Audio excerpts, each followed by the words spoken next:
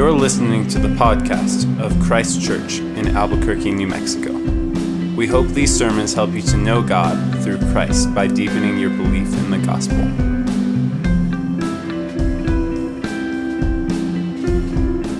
Tonight's reading comes from the book of Isaiah, chapter 55. Come, everyone who thirsts, come to the waters, and he who has no money, come, buy and eat. Come buy wine and milk without money and without price. Why do you spend your money for that which is not bread, and your labor for that which does not satisfy? Listen diligent to me, and eat what is good, and delight yourselves in rich food. Incline your ear and come to me. Hear that your soul may live, and I will make with you an everlasting covenant, my steadfast, sure love for David. Behold, I made him a witness to the peoples, a leader and a commander for the peoples. Behold, you shall call a nation that you do not know. A nation that did not know you shall run to you, because of the Lord your God and the Holy One of Israel, for he has glorified you. Seek the Lord while he may be found. Call upon him while he is near. Let the wicked forsake his way, and the unrighteous man his thoughts. Let him return to the Lord, that he may have compassion on him, and to our God, for he will abundantly pardon. For my thoughts are not your thoughts, neither are your ways my ways, declares the Lord. For as the heavens are higher than the earth, so are my ways higher than your ways, and my thoughts than your thoughts. For as the rain and the snow come down from heaven and do not return there, but water the earth, making it bring forth and sprout, giving seed to the sower and bread to the eater, so shall my word be that goes out from my mouth. It shall not return to me empty, but it shall accomplish that which I purpose, and shall succeed in the thing for which I sent it. For you shall go out in joy and be led forth in peace. The mountains and the hills before you shall break forth into singing, and all the trees of the field shall clap their hands. Instead of the thorn shall come up the cypress, instead of the briar shall come up the myrtle, and it shall make a name for the Lord, an everlasting sign that shall not be cut off. This is the word of the Lord. Thanks be to God. Lord Jesus, would you please now use your word in our hearts, that we might experience your sure and steadfast love in new and unforeseen ways. And may the words of my mouth and the meditation of all of our hearts be pleasing in your sight, O Lord, our rock and our Redeemer. Amen. You can be seated. Well, if you have a Bible, you can go ahead and open it to Isaiah 55. Guys, I am so thankful to be here today.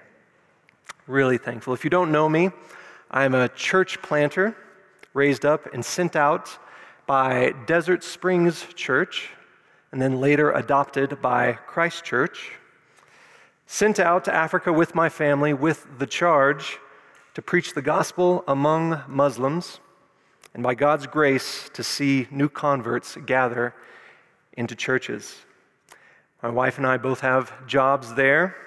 Our kids go to school there, and we're hoping to return there in the next few weeks. We're in Isaiah 55 this afternoon, and I've known for a while that I'd be preaching at Christ Church today, and I was having trouble picking a passage.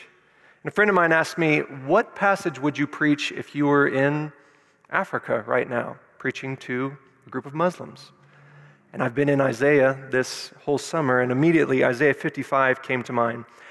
Thankfully, it not only speaks to Muslims on that side of the world, but to all sorts of people, including whoever might be hearing these words right now. A few years ago, I met a young man named Zeke. Zeke was the manager of the service department of the auto dealership where I get my oil changed. And every few months, I'd see him, and we eventually struck up a friendship. And one day, I noticed his haircut, and I thought how legit it looked. So I said, "You've got a pretty legit haircut." And he said, "Yeah, it's pretty war, isn't it?" War means awesome in our local language. He said, "I'll take you to my guy." So a few nights later, he takes me to his guy. It's one of the poorest neighborhoods in our city. And his barber only starts cutting hair at 10 p.m. So needless to say, he was a little bit too edgy for me. His haircut's a little too fashion forward for this dad bod sporting accountant. But nevertheless, I went and Zeke and I sat and talked for about an hour while we waited for my turn to get a haircut. We talked about religion, about what I believed, and about what he believed. It was a very respectful conversation, thankfully. There was no shouting or gesticulating, as is common in our part of the world when we talk about religion. But at one point, he explained to me about the angels that Muslims believe to be on their shoulders. Now, you've probably seen this on a cartoon, but in Islam, it's actually a real thing. He said that there is one on your right shoulder that writes down all of the good deeds that you do onto a scroll, and then there's one on your left shoulder that writes all of the bad deeds that you do onto a scroll. So I interject and say, oh, right. And then at the end of time, there's a big scale, and they put the two scrolls on it, and if you have enough good deeds, then you go into heaven, right? And he's like, yeah, that's exactly it. I was like, well, I would have no hope. Like, with all the mean things that I've thought throughout my life, there's just no way that I could ever get into heaven. I say this in hopes that he would see how dire humanity's situation is. Yeah, he says, except that you didn't know this, that the one on the right who writes down all the good things, he actually has power over the one on the left that writes all the bad things down. So that if you have a bad intention, like let's say you hate somebody and you want to go kill them, if you have a bad intention, the one on the right shoulder says to the one on the left shoulder, hey, hold on a second, let's actually see if he follows through with it. Because the only way that he's going to write it down is if you follow through with it. So I said, well, what about the good intentions? Are they recorded? Yeah, he says. So you're telling me that the good intentions are written down on this scroll that's weighed at the end of time, but your bad intentions are not? He said, yeah. I said, well, that makes it pretty easy. He goes, it does. And he smiled. Well, Zeke wants to please God. He lives within a belief system where his work is the basis of God's favor toward him. We can say that he thirsts for the goodness that God gives. But he doesn't know that, as our passage states today, God's ways are very different than our ways. His ways are much higher than our ways. Zeke, like all of us, needs to hear that those who thirst must turn to the Lord to experience his sure and steadfast love. Our passage today addresses a few different types of people, and I expect that any of us listening will relate to one or more of these categories. First, it addresses those who are placing their trust in governments and earthly powers over and against the true God, as personified in King Ahaz, which we'll see here in a moment. Secondly, those who in rebellion against God are intentionally sinning in ways that displease him, such as all of the nations surrounding God's people in Isaiah's day. And thirdly, it addresses those who, like Zeke, think that they can reach God on their own, by their own effort, and we will call this category the self-reliant. So as we consider these different groups, think about your own life. How might the Lord be addressing you today? Isaiah was a prophet to God's people about 250 years after King David sat on the throne and about 750 years before the birth of Christ. God's people at this time were divided into two kingdoms, Israel in the north, Judah in the south. And Isaiah was a prophet to that southern kingdom. Throughout his tenure as prophet, the kings of Judah are having to deal with constant threats of other nations coming and wanting to invade Judah and end Ahaz's reign. Isaiah, whose name in Hebrew means the Lord saves, is shown throughout the book to be calling these kings to trust in the Lord their God. Ahaz is one of the kings in Isaiah's day and is a particularly good example of this first category of people that our chapter today speaks to. So Ahaz, this is what's happening. Ahaz hears that there are two countries that are in alliance against him to come and take over his kingdom. The Lord, through Isaiah in chapter 7, tells King Ahaz, do not fear. Trust in the Lord who is going to protect his people. His plans are sure. But instead, King Ahaz, in direct contradiction to what God commanded, looks for something clear and tangible and immediate that might protect them from these two nations that want to invade. So what does he do? He calls up the Assyrian Empire to help him. And they happily agree and come and help, quote unquote, Judah. And in the process, they take over, and Ahaz's kingdom becomes a puppet kingdom to the Assyrian Empire and later to the Babylonian Empire. Ahaz, in the face of danger, chose worldly means to protect Judah and did not trust in God's word. This setting is not too far from our own. What I'm not saying is that there's a one-to-one connection between Israel and America. Israel and Judah were God's people then. America has God's people in it as represented through the church. But I notice my own tendencies and the tendencies of others around me to too quickly trust in or inordinately trust in political systems when things are looking dire. Whether the fear is cultural Marxism, impending hyperinflation, divisive political tactics, or any one of a number of front-burner issues that are facing our church or our country, I wonder how quick we are to hear Isaiah when he says, as he did to Ahaz, "Do not fear. Do not let your heart be faint. Trust me." Let's look at Isaiah 55:3. "Incline your ear and come to me. Hear that your soul may live." When Ahaz feared invasion from these invading kingdoms, he went straight to the most powerful entity he could find. When you fear about the future, where do you go? To whom do you incline your ear? Do you look for comfort in a political party? Do you go to a website? Is there a certain podcast you listen to? Where do you find solace in crazy times? God is calling us to listen to his word, to incline our ears to what he is saying. Friends, this passage is for us. Another type of person our passage speaks to is to the rebellious, the ungodly person or nation, like those nations that were surrounding Judah. Let's look at Isaiah 55:7, where he is addressing this category of people.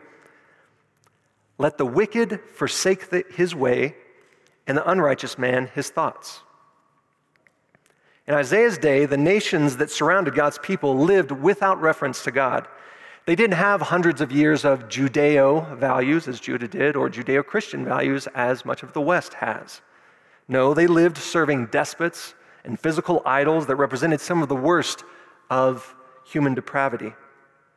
Isaiah's call would be addressing those outside of God's people when he tells them, "Let the wicked forsake his way, let the unrighteous man his thoughts." But also in Isaiah's day, as in ours, there were wicked people among those who claimed to be God's people. So this call to repentance that we see in verse 7 is directed at both those outside of Israel and those within God's people. Was there wickedness that needs to be repented of in the church? Could Isaiah 55:7 be speaking to us? For sure.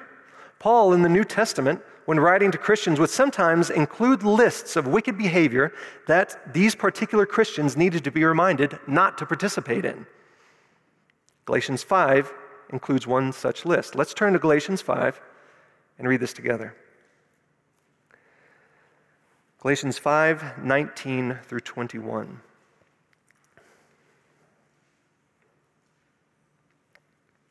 Now the works of the flesh, verse 19, now the works of the flesh, as opposed to the works of the Spirit, the works of the flesh are evident: sexual immorality.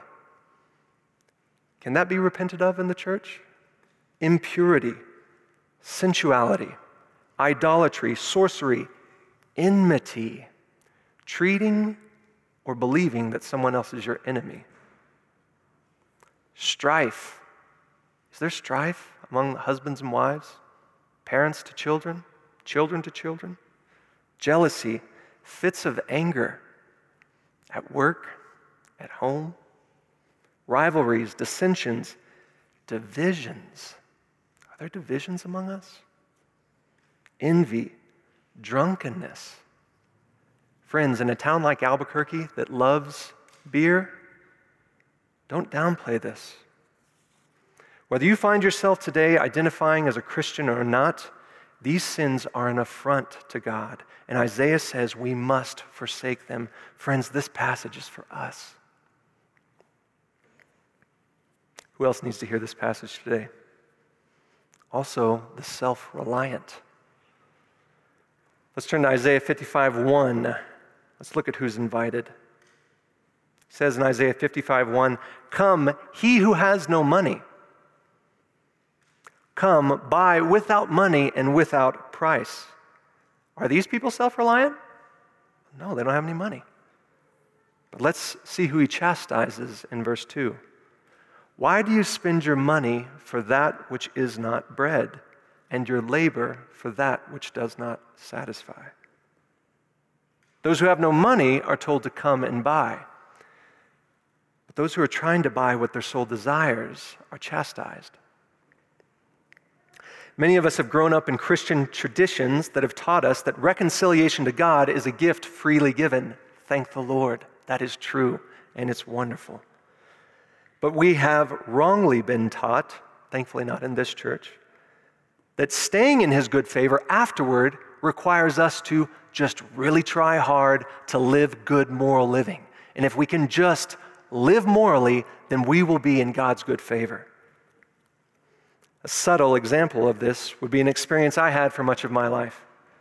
I'd come to church on Sundays and be weighed with the guilt of sins during the week or even in the car ride to church. I would not sing because I knew myself to be hypocritical and unworthy of enjoying God. On the other hand, if I understood myself to be relatively unpolluted by the stain of sin on a certain Sunday, I'd engage God with vigor and singing. I understood my relationship with God to be based on my performance. If I was particularly sinful in my mind that week, I didn't deserve to eat God's good food. If I was particularly righteous in my eyes that week, I deserved to eat the rich food that he was giving. Another example of this would be a Muslim like Zeke. He understands his relationship and good standing with God to be based on how well he performs. He labors and labors and labors to buy food for his soul, and it never satisfies. And what is worse is that he and the culture around him have devised a system that inoculates their hearts to the dangers of sin. His bad thoughts and motives are not counted against him, and his religion says that some good deeds would have a multiplying effect on that scroll that has all the good deeds on it. So if he does certain good deeds, it just multiplies and weighs it down in the end. The end result is that a quarter of the world's population, Muslims, are laboring to buy what never satisfies and are spending the spiritual capital that they believe they have earned to buy God's favor. But God doesn't work that way. Only those who have no money may come. Only those who know their poverty may sit at the table. And only those who trust the character of a generous God will find a delight at that table. Friends, this passage is for Muslims, and it's for us. Well, now that we can hopefully see that God was not only talking to a people 3,000 years ago, but that he is talking through Isaiah to us, let us turn our attention to what the content of this message that he is giving is. We'll see that it culminates in verses 6 and 7 with a call to repentance. So let's trace his argument here. Isaiah 55:1, first we have this food and drink metaphor. He says, "Come, everyone who thirsts, come to the waters, and he who has no money, come, buy and eat. Come buy wine and milk without money and without price." In verse 1, he invites us to come and drink at the waters, then to buy and eat, and then he says to buy wine and milk. These are two drinks that would represent opulence and luxury. So we can see intuitively that this isn't literal, right? He's telling us to come to himself and that there are very good things for you when you do come to God. In him, there are experiences that you will enjoy.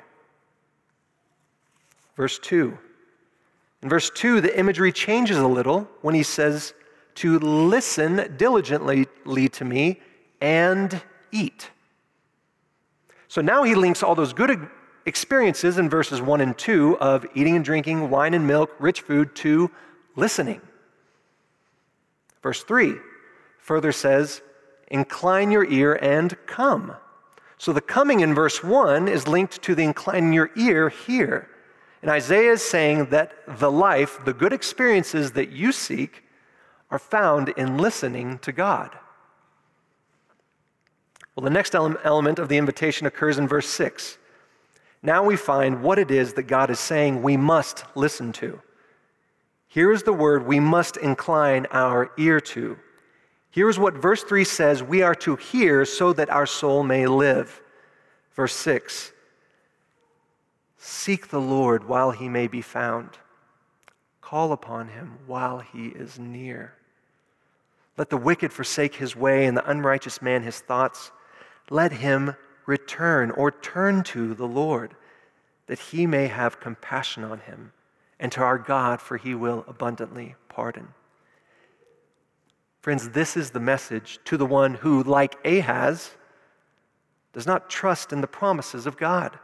He says, seek the Lord while he may be found. Call upon him while he is near. May our first and primary consolation to the woes of this world not be political answers. May we seek the Lord now while he may be found. There will be a day when his patience will give way to judgment. Do not spurn his offer. Draw near now while you have the chance. To those enslaved to sin, choosing what is not honoring to God, hear the Lord say to you, forsake your wicked ways. Abandon your unrighteous thoughts.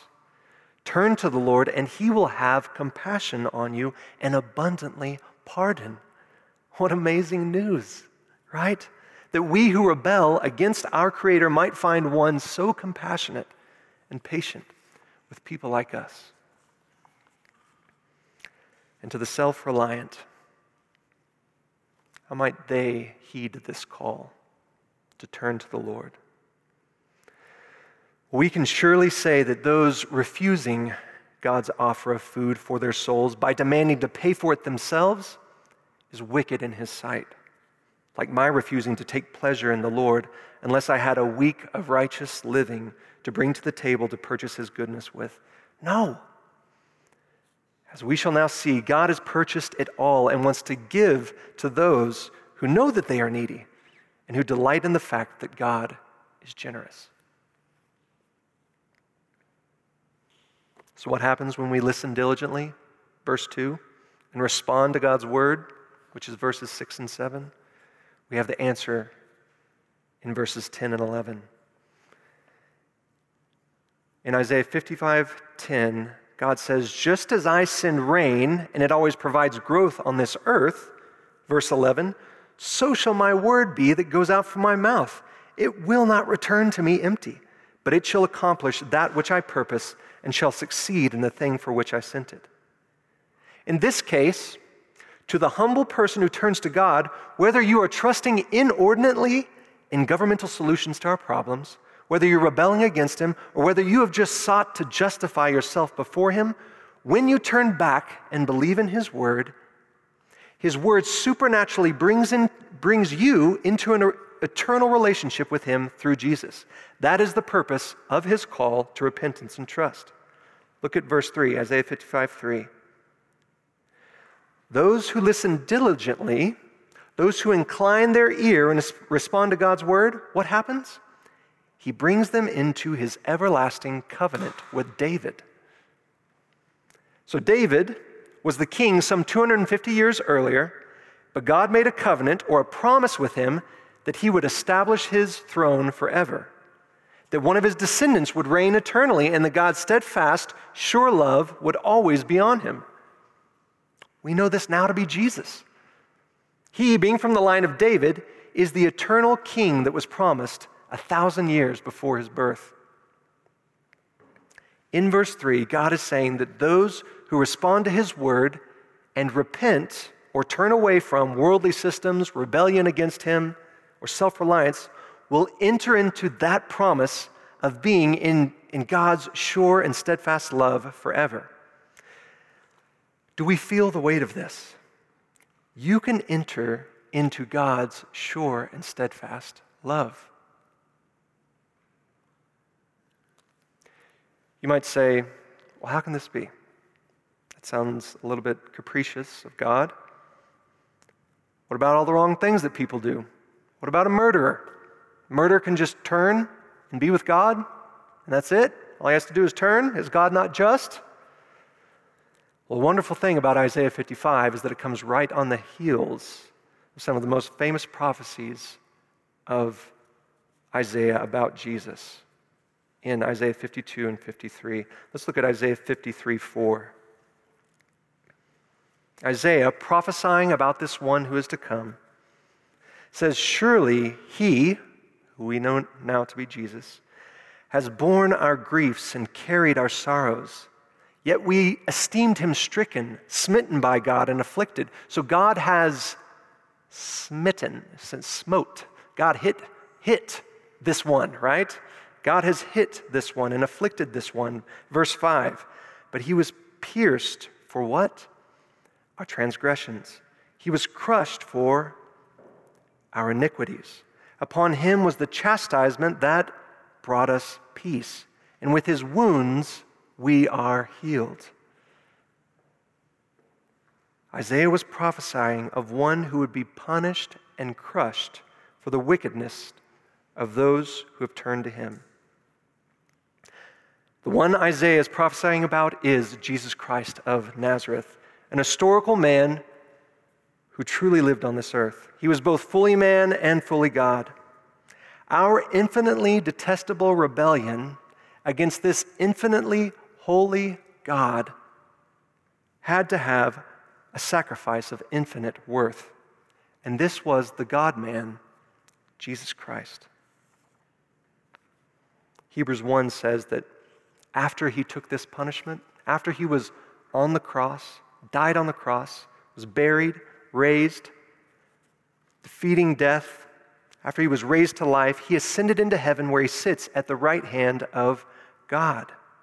And Isaiah 55:3 says that there is an eternal, steadfast love between God the Father and Jesus. This is what those who turn to God are brought into. And this is how we enter into that sure and steadfast love, by turning to him and seeking forgiveness through Jesus' sacrifice. But it continues past that initial entering. We are to come drink water and wine and milk, the richest of foods, the richest of fare. How do we do that? Well, it's given to those who come to purchase on God's account. So come to God empty-handed and purchase food for your soul. If you're a Christian, come to him on Sundays expecting to be satisfied. Come to him daily with boldness based on what Jesus has accomplished. Listen to his word, know it, and respond to it. Isaiah 55:4. This is the message that we will be bringing to the nations, that we do bring to the nations, and that Isaiah expected would go to all the nations. Look at verse 4. God has made this David figure, from verse 3, God has made this David figure, Jesus Christ, the leader and commander of all peoples. Verse 5, behold, you, this David figure, you, Jesus, shall call a nation that you do not know, and a nation that did not know you shall run to you, because of the Lord your God and of the Holy One of Israel, for he has glorified you. Friends, nations and peoples are running to him because God is glorifying him. He's calling all people unto himself. This is where history is headed. John's vision of the future in Revelation 7, 9, and 10, he says, after this, seeing what's happening in the future, he says, after this, I looked and behold a great multitude which no one could count, from every tribe, nation, tongue, and people, standing before the throne and before the Lamb, and they're clothed in white, and there's palm branches in their hands, and they're saying, Salvation to our God who sits on the throne and to the Lamb. That's where it's all headed. God willing, just a few weeks, we'll be returning to Africa. And this is the message that we will be bringing to them. We're going to tell them, don't spend your money on that which doesn't satisfy. God is different than us. His ways are different than our ways. We know that in every relationship you have ever had, you must work to obtain favor. But God is wholly unlike us. He offers love that you can enter into now and experience now. It is that everlasting, sure love that has existed between the God the Father and God the Son for all of eternity. So turn from your present path and come to the waters of God's love. Tomorrow morning, you will have a choice to make. Will you go to God's word and seek comfort? Will you find his promises and believe on them? Will you go back to the broken cisterns of comfort that just barely give you enough to keep going? I plead with you, as you thirst, come to the living waters of God's word. Spend time with him. He will satisfy you. Let's pray. Lord, each one of us listening to your word today are people who thirst. We're hungry and thirsty for the food that would refresh our souls. You give us that food in your word. As we consider your call to turn from our self-reliance, your call to turn from our trust in worldly powers, your call to turn from outright disobedience, as we consider that call, would you please create in us what your word intends? Soft hearts that can see your invitation to come and dine and who want it. Lord, spring within us a desire to eat at your table, glorying in your steadfast, sure, generous love. Love purchased by the precious blood of Jesus Christ. It is in his name and by his power that we ask these things. Amen. We hope you have been encouraged to deeper life in Christ through the preaching of this sermon. For more information about Christ Church, visit www.christchurchabq.com.